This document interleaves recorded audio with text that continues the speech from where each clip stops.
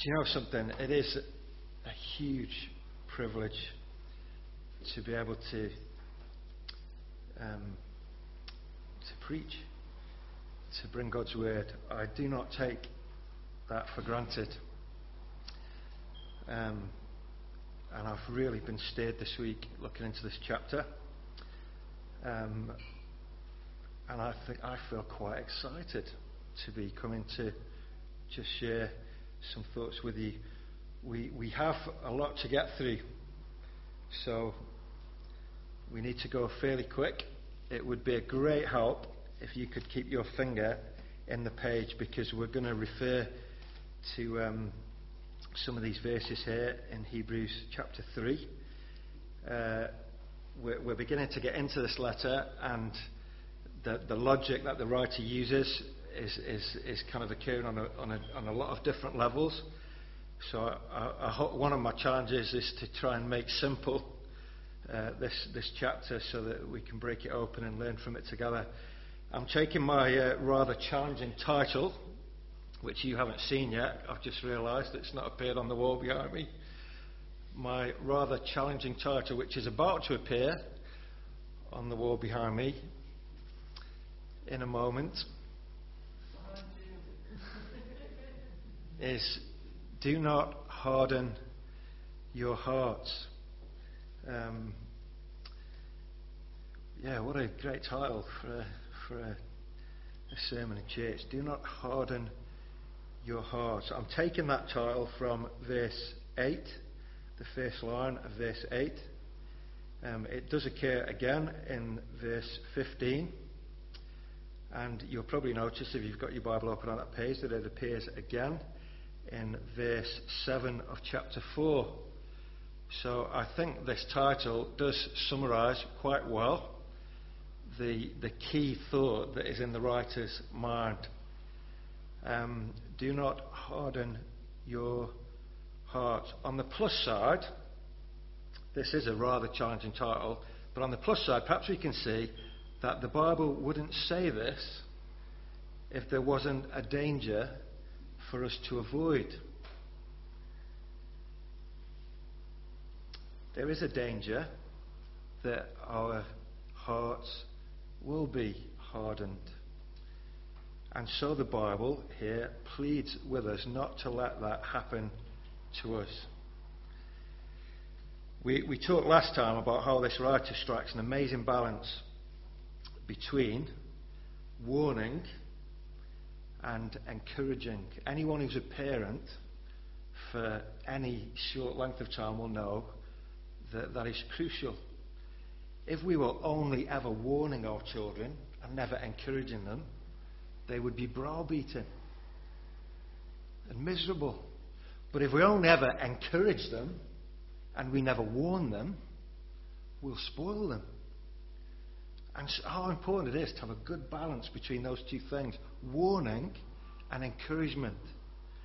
And this writer is masterful. This letter is a masterpiece, really, of loving, passionate leadership, where he's wanting to warn them and encourage them, almost sometimes at the same time. Chapter 3, I think, and chapter 4 bear this out. I've got the privilege of going through chapter 3 here. Richard is going to deal with some thoughts in chapter 4. But when you look at the headings here, chapter 3 is warning. Do not harden your hearts. Chapter 4 is encouragement. Enter God's rest. So the two things are there in chapter 3 and 4. Do not harden your hearts. Enter God's rest. Don't miss out, but find God's goodness and grace. So those two things are always there. Last time we focused on chapter 3 and just verse 1, because that was really important. I've left myself the tall order of getting through all the rest of the verses in one go now in one session, so you'll have to bear with me. But in verse 1, I think we could summarise what we said last week on one slide. I haven't got the clicker, so I'm going to rely on my good friends at the back there to click on. In chapter 3 and verse 1, our heading was "Fix Your Thoughts on Jesus." And he gives two titles for Jesus there, an apostle and a high priest. And we saw the apostle is someone who God sends to reveal God to people, like a messenger. A high priest is someone who does the opposite to that. The high priest is one who comes near to broken people and enables them to be brought near to God. So the two sides of that are remarkably balanced. That's warning and encouragement as well, isn't it? He reveals God to us and he brings us to God. Jesus is very great in his role as an apostle and very gentle in his role as a high priest. Our question should be, why is the writer saying all this then? And why on earth are we studying it on a sunny Sunday afternoon in Rotherham in 2013? What's going on? Well, I think it should be obvious to us as we go through this chapter, if it hasn't been already, that there's a very real danger that the people he's writing to are on the verge of walking out on Jesus. They're in danger of losing their grip and falling away. If they were soldiers in the army, we would say they don't really want to fight anymore and they're tempted to desert and become deserters. Because these people are originally Jewish believers, their particular issue is that they're tempted to go backwards to what they knew of Judaism. They're going to forsake Jesus and go back to what they already knew as represented by that great Old Testament character Moses. We'll come to him. And I want to suggest that this is a very urgent letter written to believers who are on the verge of giving up their faith.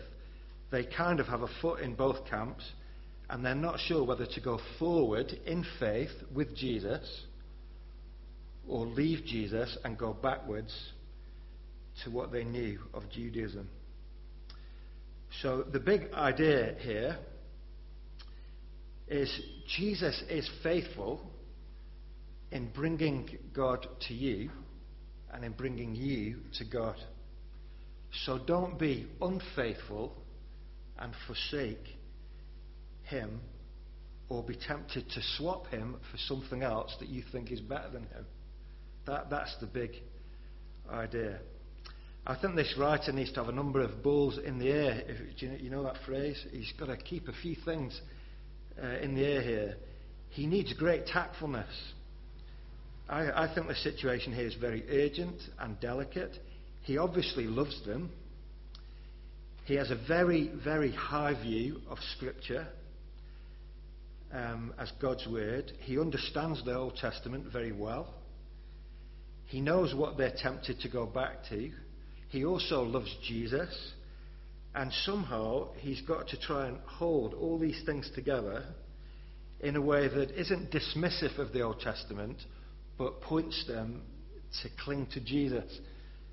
He doesn't want to crush them, but he does need to warn them and encourage them. And so his language is, fix your thoughts on Jesus. If he criticises the Old Testament, then they'll think that he's being very dismissive of their history. But if he indulges their fears, he's never going to stretch them to put their whole confidence in Jesus. He's got a delicate job on his hands, hasn't he? He's got to write in such a way that he can hold all of those things together. Somehow he's trying to show them that the past was good and God-given, and it is part of their heritage, but that Jesus is the fulfillment of all of that. And I think his leadership here is very nuanced. Well, we've left ourselves a fair bit to cover. So under the heading of do not harden your hearts, which I think is a key theme here, what we'll try and do is just walk through the logic of the writer. I don't really have any fancy titles for you today. We'll just walk through the logic here. So my first question on the first slide, which will appear as if by magic behind me in a moment. Look with me at verse 2 while we're waiting for that to appear. Having told them to fix their thoughts on Jesus, the apostle and high priest, whom we confess, he then points them to a particular facet of Jesus' character that he wants them to focus on. As they fix their thoughts on Jesus, he's not asking them to empty their minds and do some sort of transcendental meditation. He says, fix your thoughts on Jesus. And what is the aspect of Jesus' character that he wants them to focus on? Verse 2.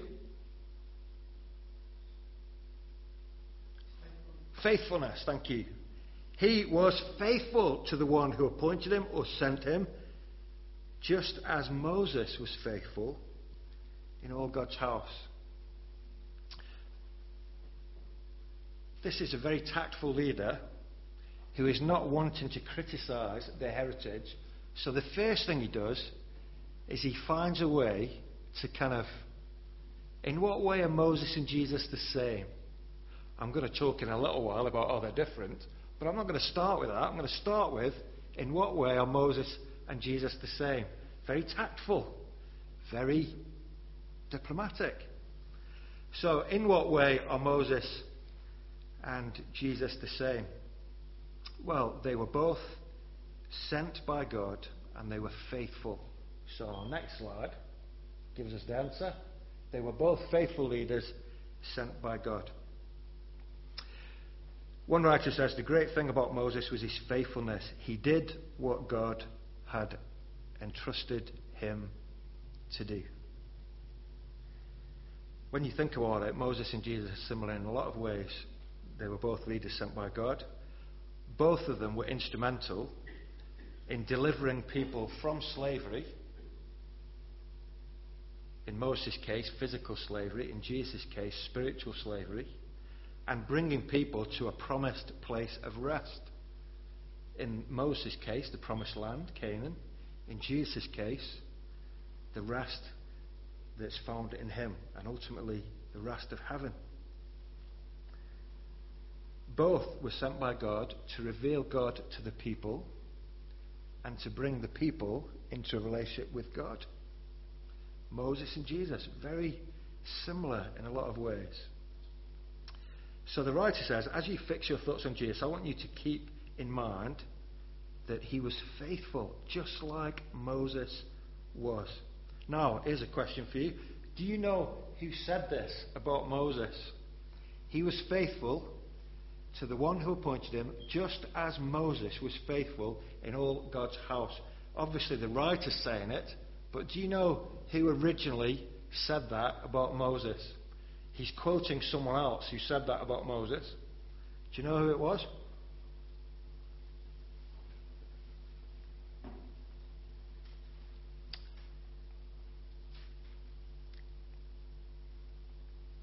There was a time when Moses' own brother and sister criticised him as a leader. Sometimes I go to football matches, and sometimes the crowd, the manager makes a substitution and the crowd go, "You don't know what you're doing. You don't know what you're doing." Sometimes they sing that about the ref as well. But when they're singing about the manager, what an awful thing it must be to be the manager stood on the touchline and your own fans singing to you, "You don't know what you're doing."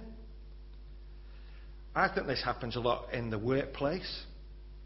One of the hardest things I think about being a manager of other people is when you sometimes overhear them talking and they don't realise that you're hearing them and they're saying, "Don't know what they're doing, the gaffer, does he?" And you think, you don't know what you're doing. What an awful thing it is for a leader to be criticised in that way. His own brother and sister were saying, "Moses, you don't know what you're doing." And do you know who said this? God did. God said to Moses' own brother and sister, "Take your hands off Moses. He is faithful in all my house." If you've got an issue with Moses, you my friends, have got an issue with me. What?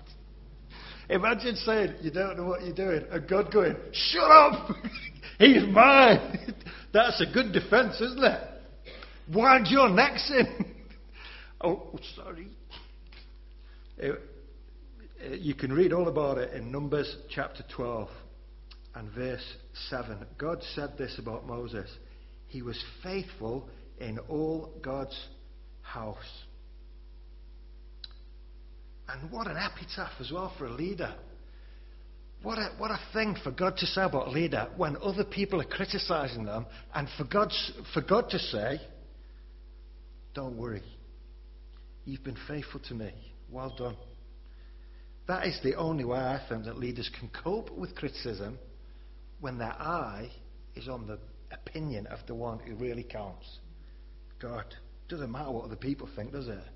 If God says, he's been faithful in all my house. What a marvellous encouragement that must have been to Moses. Let's just pause for a minute. What about the idea of God's house or God's household? He was faithful in all God's house. That's a very unusual description for God to use about Moses. The people have grown.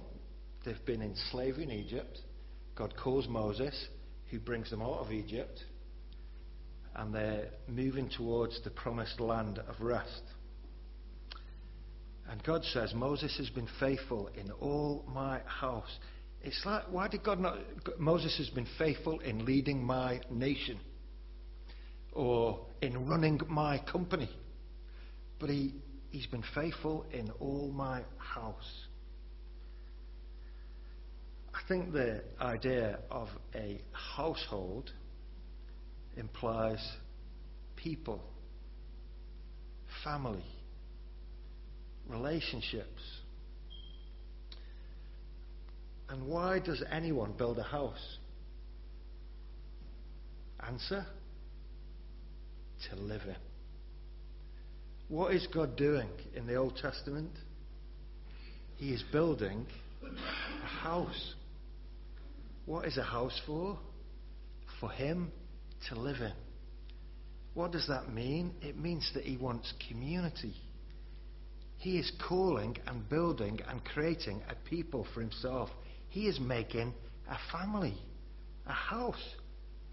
And what does God say about Moses? Moses, I sent him, I appointed him, and he has been faithful in all my house.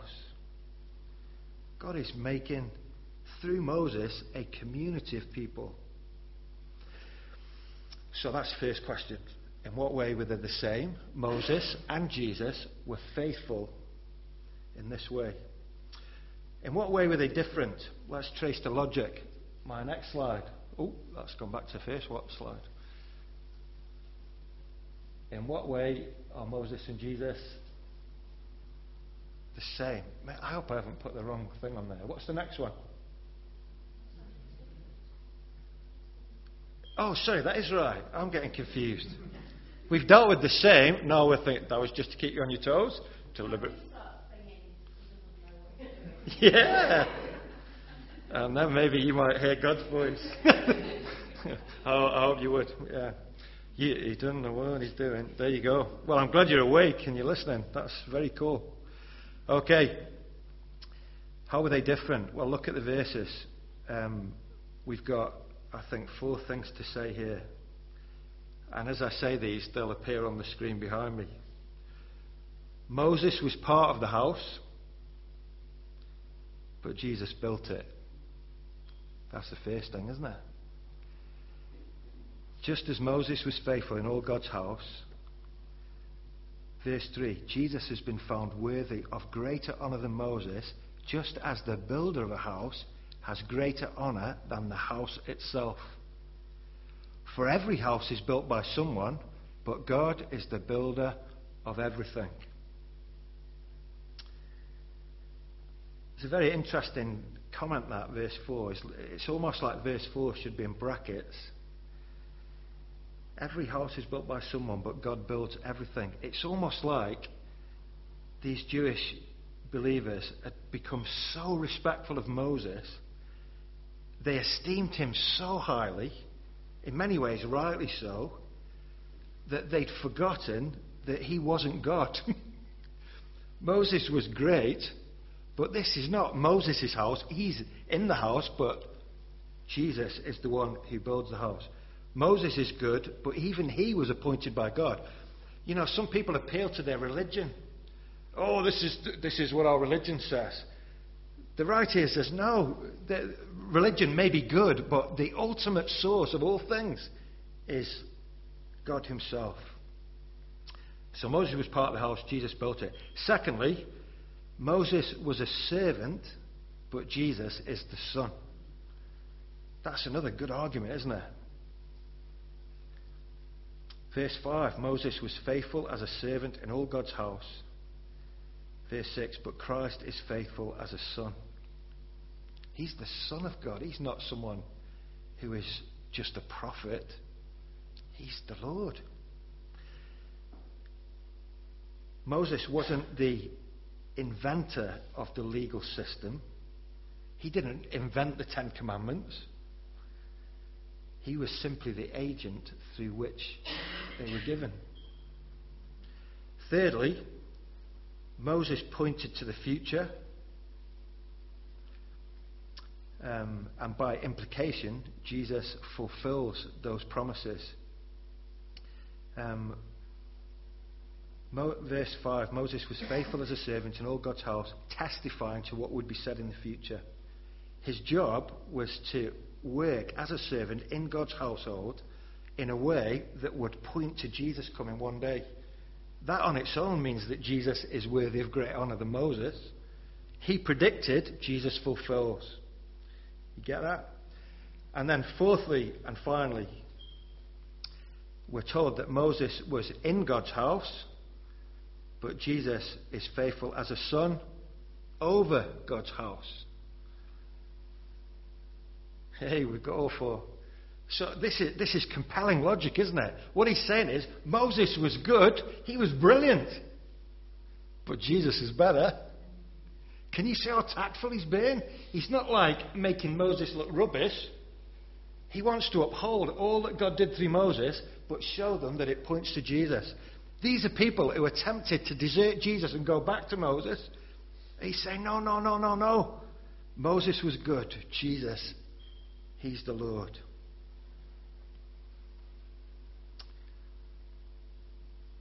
Now we've reached the end of verse 6.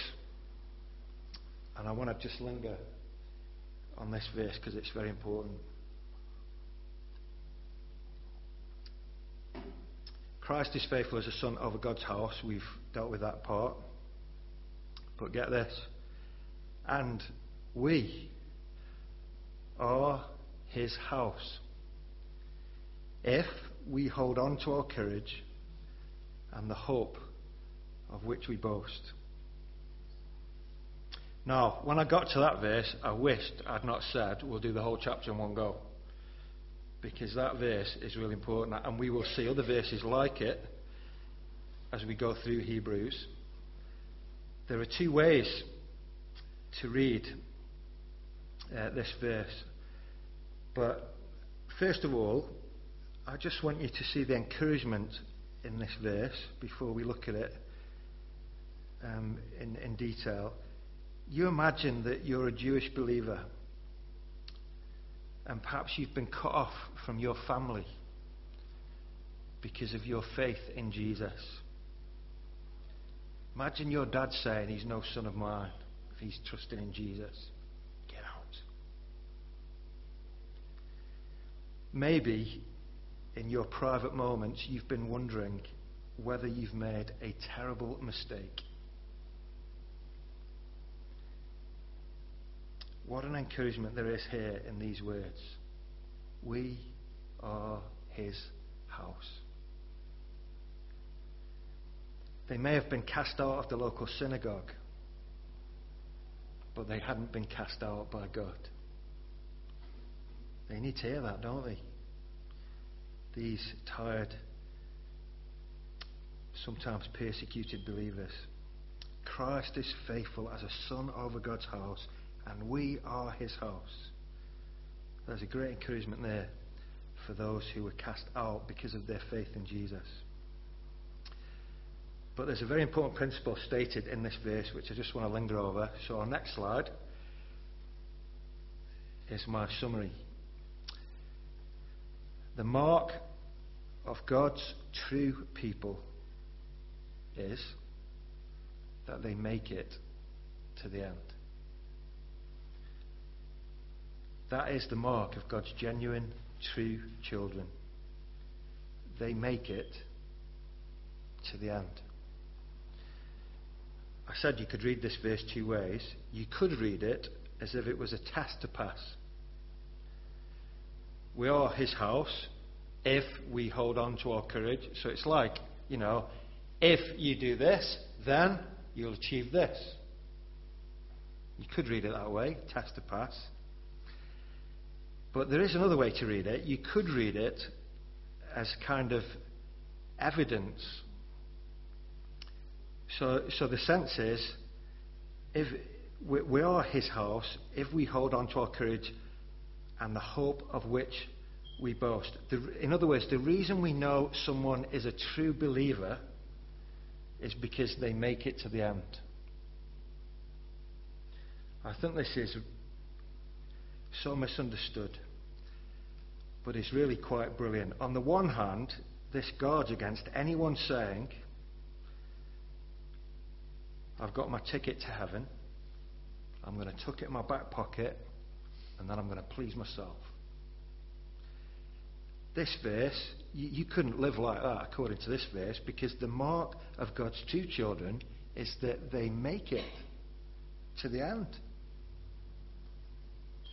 Nowhere in the Bible does the doctrine of eternal security teach Christian believers to be complacent.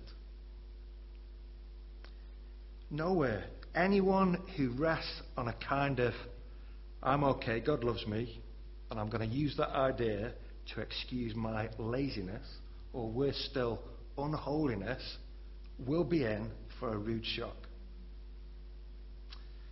What this verse is teaching is that there are people who think they're in and who rest on their laurels and their religious credentials, when in actual fact, all the while, they're still out.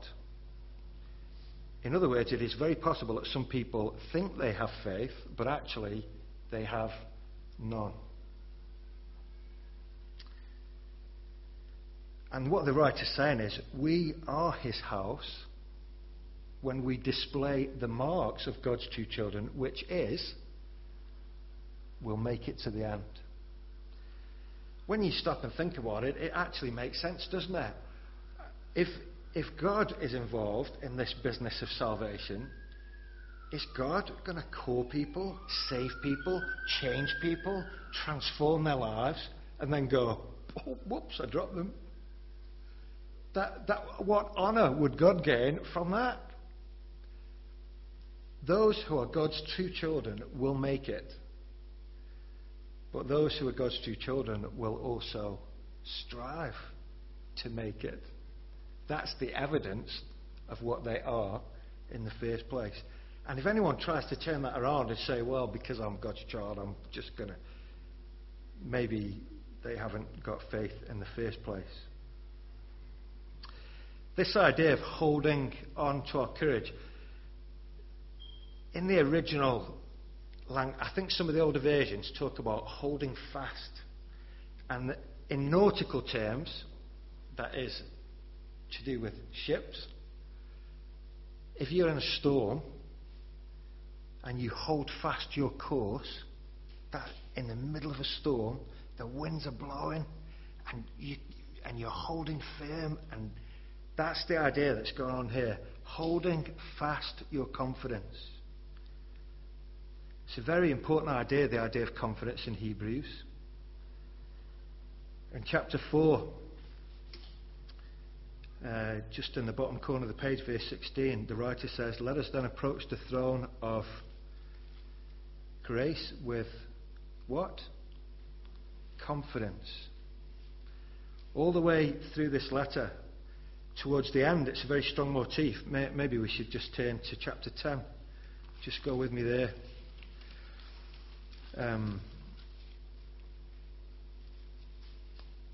So all the arguments in between, which we'll go through.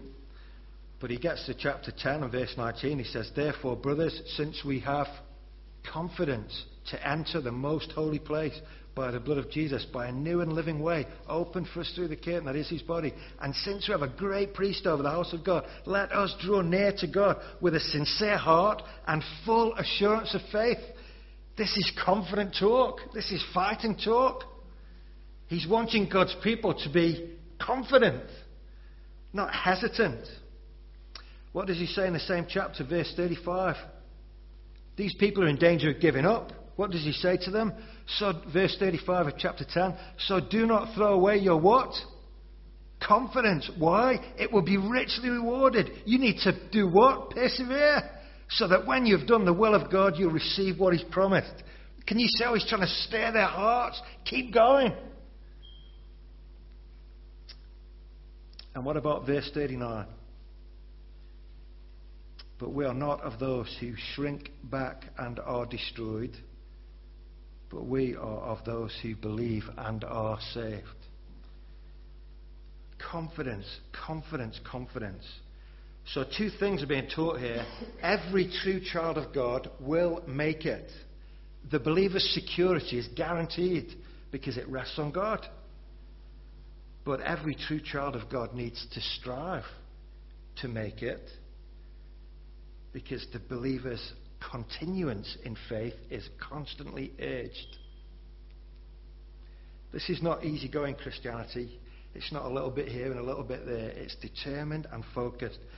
You know the guy who wrote Pilgrim's Progress, that famous book, John Bunyan? He said this: "My aim is not to run a little now and then, by fits and starts, or halfway, or almost thither." Old English. "But to run for my life, to run through all the difficulties, and to continue therein to the end of the race, which must be to the end of my life.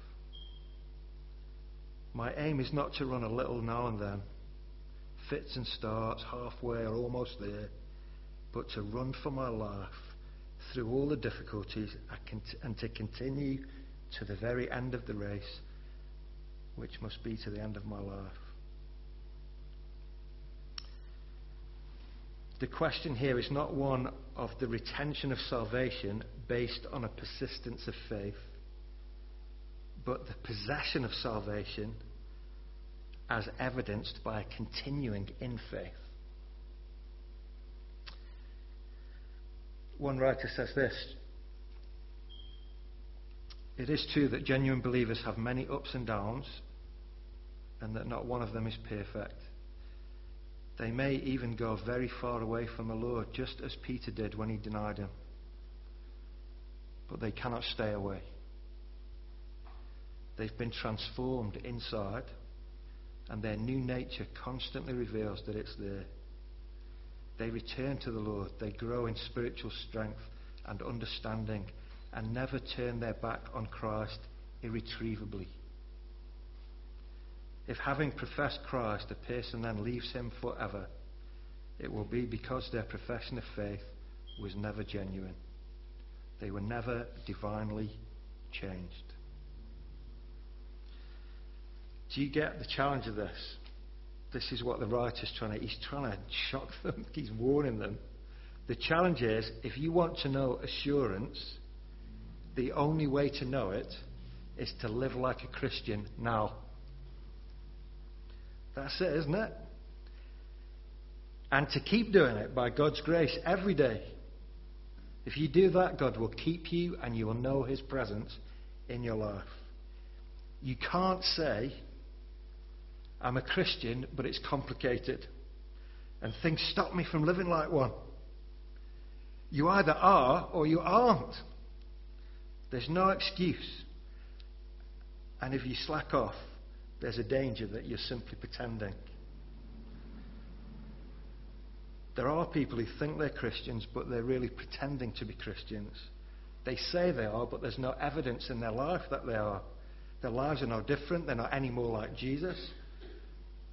They're Christians in name, but not in their lives. And I think this is a hard challenge for us, but we go so far the other way, I think, in modern church life. Let's not put pressure on one another. We don't want to be legalistic. Oh, we're going to be like Pharisees. We're not in danger of being Pharisees. We're so far the other end of the spectrum. For us, we need to wake up sometime, because we've become so anemic and lost our passion and enthusiasm for Jesus. The writer is not teaching here that true Christians can fall away. He's teaching true Christians to guard their hearts and to keep pressing on. And he's teaching false Christians to wake up and get real before it's too late. And the writer's view, I think, is that the only way you can know you're a real Christian is to be one and live like one today, now. There is no assurance of being a Christian tomorrow.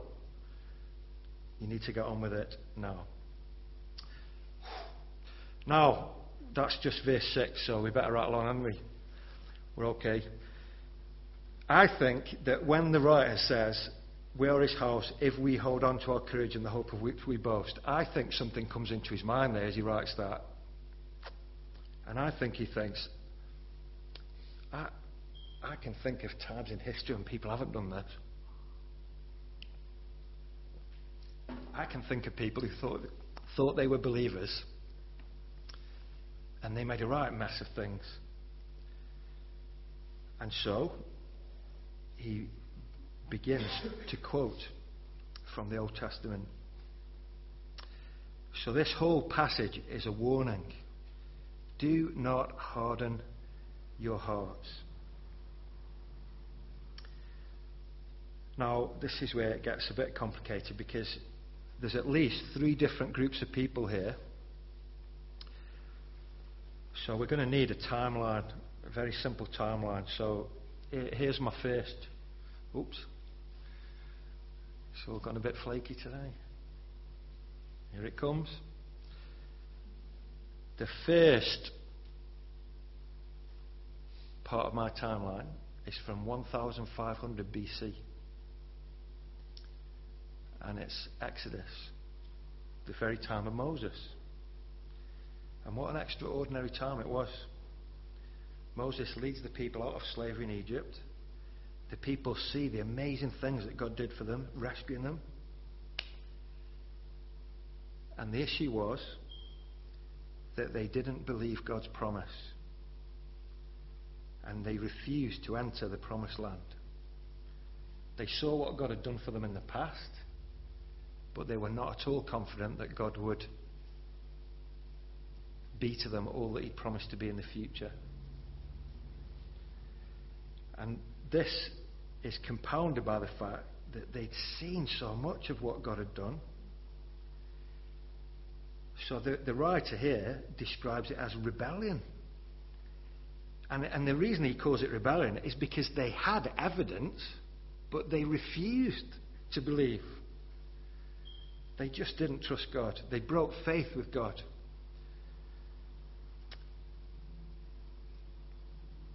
No sooner had they come into the wilderness, the desert of Sinai. In Exodus chapter 16, you can read these words. They said to Moses, "We should have died in Egypt." What a thing to say. God has rescued them miraculously. They come into the desert and they're grumbling to Moses and saying, "We should have just died in Egypt. This is rubbish. It was better there." In Exodus chapter 17, they go to Moses and say, "Is God with us? Is he among us or not? What on earth's going on? He's brought us out of Egypt into the desert to be fried like a crisp. We should have stayed where we were, Moses. You're a lousy leader. You don't know what you're doing. In fact, God doesn't know what he's doing." God continued to feed them, protect them, lead them and guide them. He stayed with them, but they didn't really know him. The picture is one of unprovoked disloyalty. They are like a man who promises to fight and then runs away.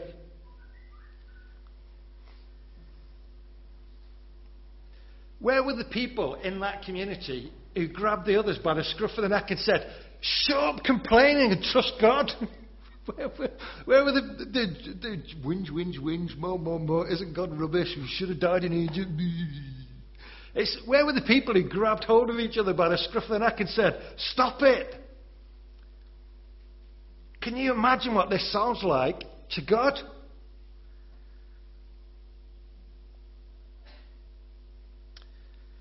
The lesson here is that God's patience may run out. It is a wonder that he didn't squash them there and then. Today, if you hear his voice, do not harden your hearts as you did in the rebellion. During the time of testing in the desert, where your fathers tested and tried me, and for 40 years saw what I did, that is why I was angry with that generation. And I said, their hearts are always going astray. They have not known my ways. So I declared an oath in my anger. They shall never enter my rest. These are serious words, aren't they? Oh man, we need to be so quick here. It is very interesting that the writer talks about a day of testing, a time of testing, and then 40 years. You know, I've been thinking about this. The word for rebellion is related to the word for bitterness. And one of the places that they stopped, they couldn't get water and there was bitterness involved.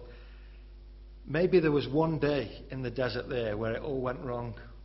A time of testing. And the little thought just came into mind, I don't think God's with us, you know. One day. That's where it starts, one day. The issue for them is that they feel that God isn't able to look after them. And suddenly a coldness comes into their heart. And that one day, that feeling on one day becomes a habit and a lifestyle. And the poor thoughts they have of God on that one day develop into a way of thinking that shapes their thinking, shapes their lives. It always starts in the heart, doesn't it? In the affections, the thoughts, the inner person. The first thing that happens is that the person's inner heart becomes hard towards God's demands. God's asking too much of me. He's cruel. He's hard. He's being vindictive. And the human heart refuses to receive God's demands because, frankly, sin looks more attractive.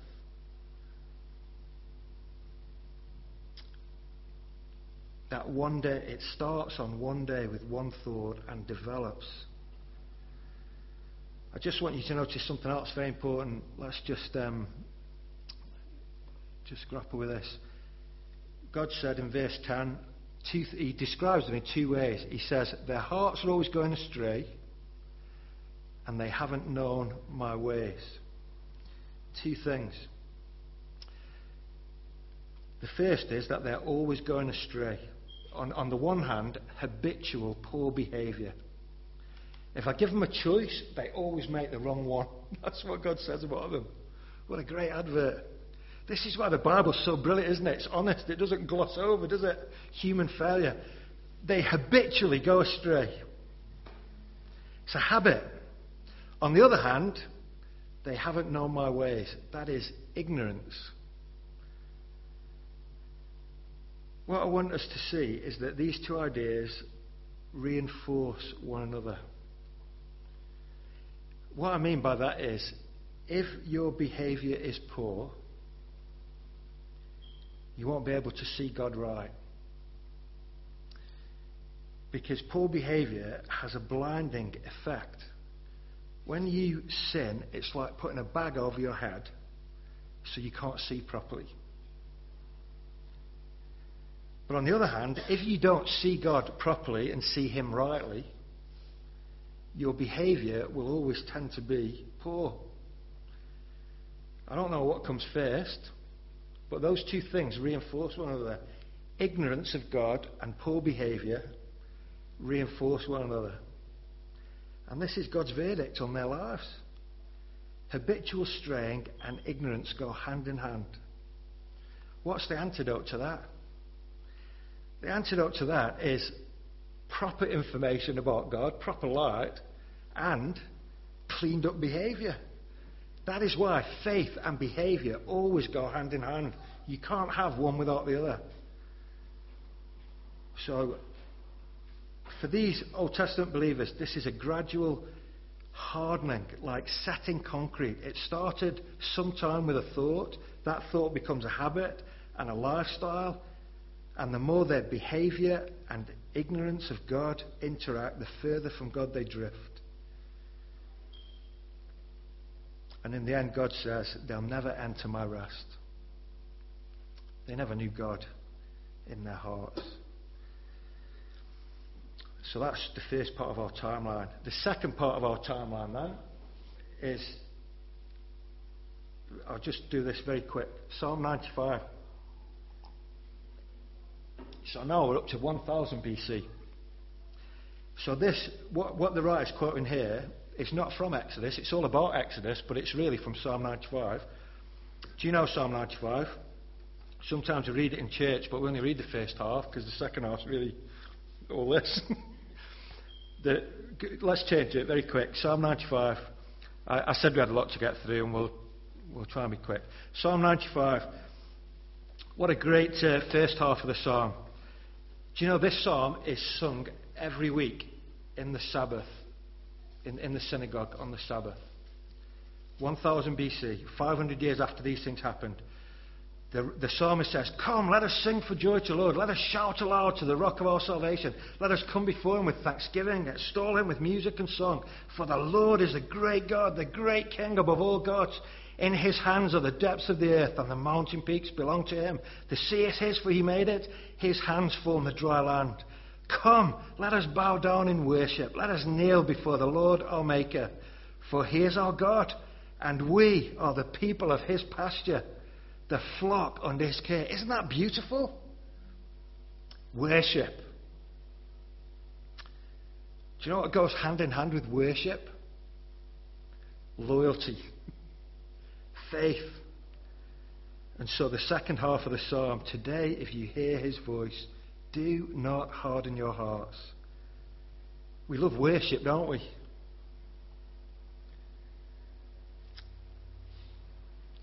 But do we get the second part? Psalm 95 then, 1000 BC. So God's speaking to them in 1000 BC now, and saying, don't make the mistakes of the past. And then the third group, obviously, is the Hebrews. So this is the next bit. This is 63 AD now. So the Exodus stuff happens. Then the psalmist is reflecting on that 500 years later and singing that every week in the Sabbath. So they're remembering what's gone there. And then the writer to Hebrews quotes this very psalm, referring to this very event in the Old Testament. And what does he say? He says, "So as the Holy Spirit says," present tense. He doesn't say, "So as the Holy Spirit said," in 1000 BC. As the Holy Spirit says, he's applying it to them in 63 AD, then. Can you see the different layers? Exodus, Psalms, Hebrews. He has a very high view of the Bible. These things have been written in the past to teach us now. And it's very significant that the whole quote starts with the word today. It's always today, not tomorrow, not yesterday. He's speaking to them now, today. The same God who was there in Exodus is the same God who reminds them in the Psalms, and the same God who calls these Hebrews today not to harden their heart. This isn't just history. It is that, but it's so much more. This is God unfolding his purposes in history.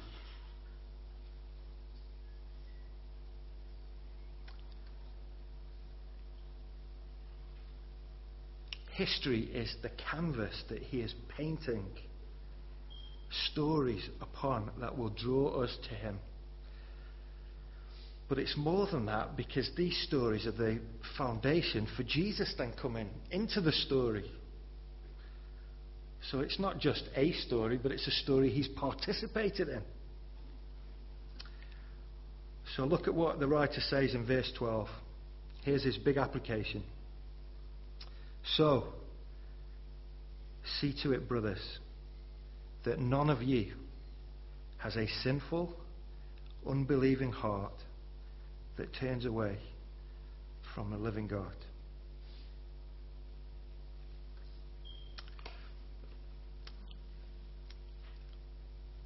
Actually, there's a fourth group, isn't there? There's a fourth group. Us. We're here, looking at this, hearing these very words. Exodus, Psalms, Hebrews, and today, 2013. Today, if you hear his voice, do not harden your hearts. This is a word not just for them, or for the ones before them, but also for us now. All falling away begins one day. So this word to us today is live this one day well. Concentrate on being the Christian you should be now, not tomorrow, but here and today. And the word to us is, do not harden your heart. Very quickly, we're nearly done now. In verse 12, it is an individual responsibility. See to it, brothers, that none of you has a sinful, unbelieving heart. But it is also a mutual, corporate responsibility. Because verse 13 says, encourage one another daily, as long as it's called today, so that none of you may be hardened by sin's deceitfulness. It is an individual responsibility for us to guard our own hearts by God's grace and with his help. But it is not enough for each individual person to care for themselves. Because our sinful hearts deceive us, we need one another. Encourage one another daily. And verse 14, we have come to share in Christ if we hold firmly till the end the confidence we had at first. Can I say this? There's 4 things that we need to do with God's word.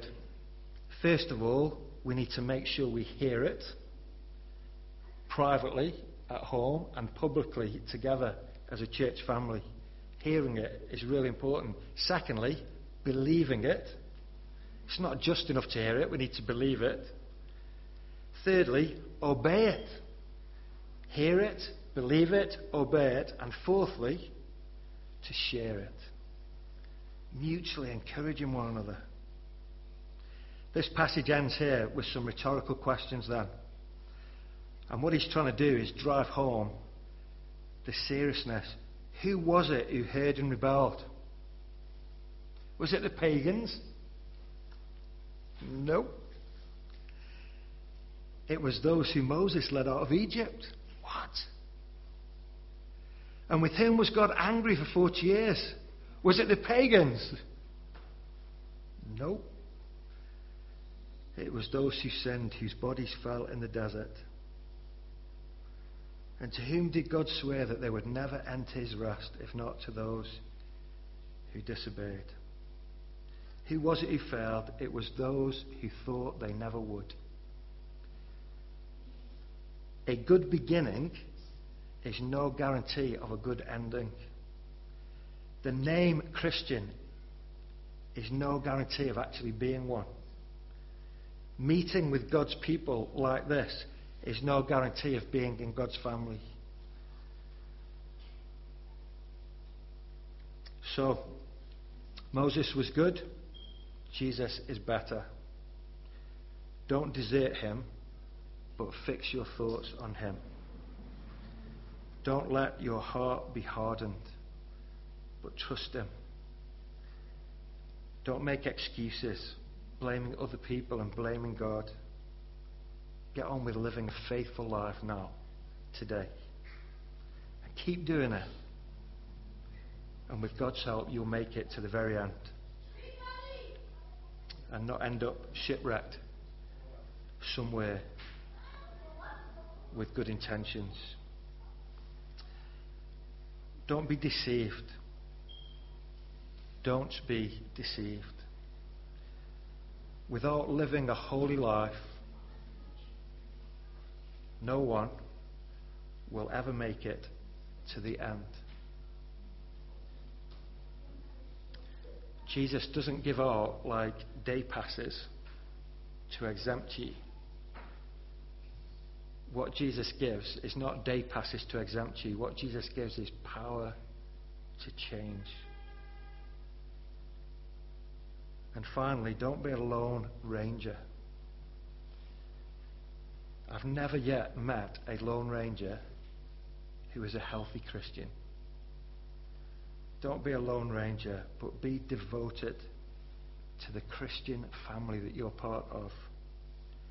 Be part of God's house instead of peeking in through the window from the outside. It's a serious chapter. I hope we've done it justice. Let's just read these words again as we close. So, as the Holy Spirit says, today, if you hear his voice, do not harden your hearts as you did in the rebellion during the time of testing in the desert, where your fathers tested and tried me, and for 40 years saw what I did. That is why I was angry with that generation. And I said, their hearts are always going astray, and they have not known my ways. So I declared on oath in my anger, they shall never enter my rest.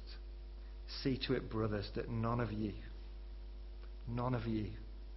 has a sinful, unbelieving heart that turns away from a living God, but encourage one another daily, as long as it's called today, so that none of you may be hardened by sin's deceitfulness.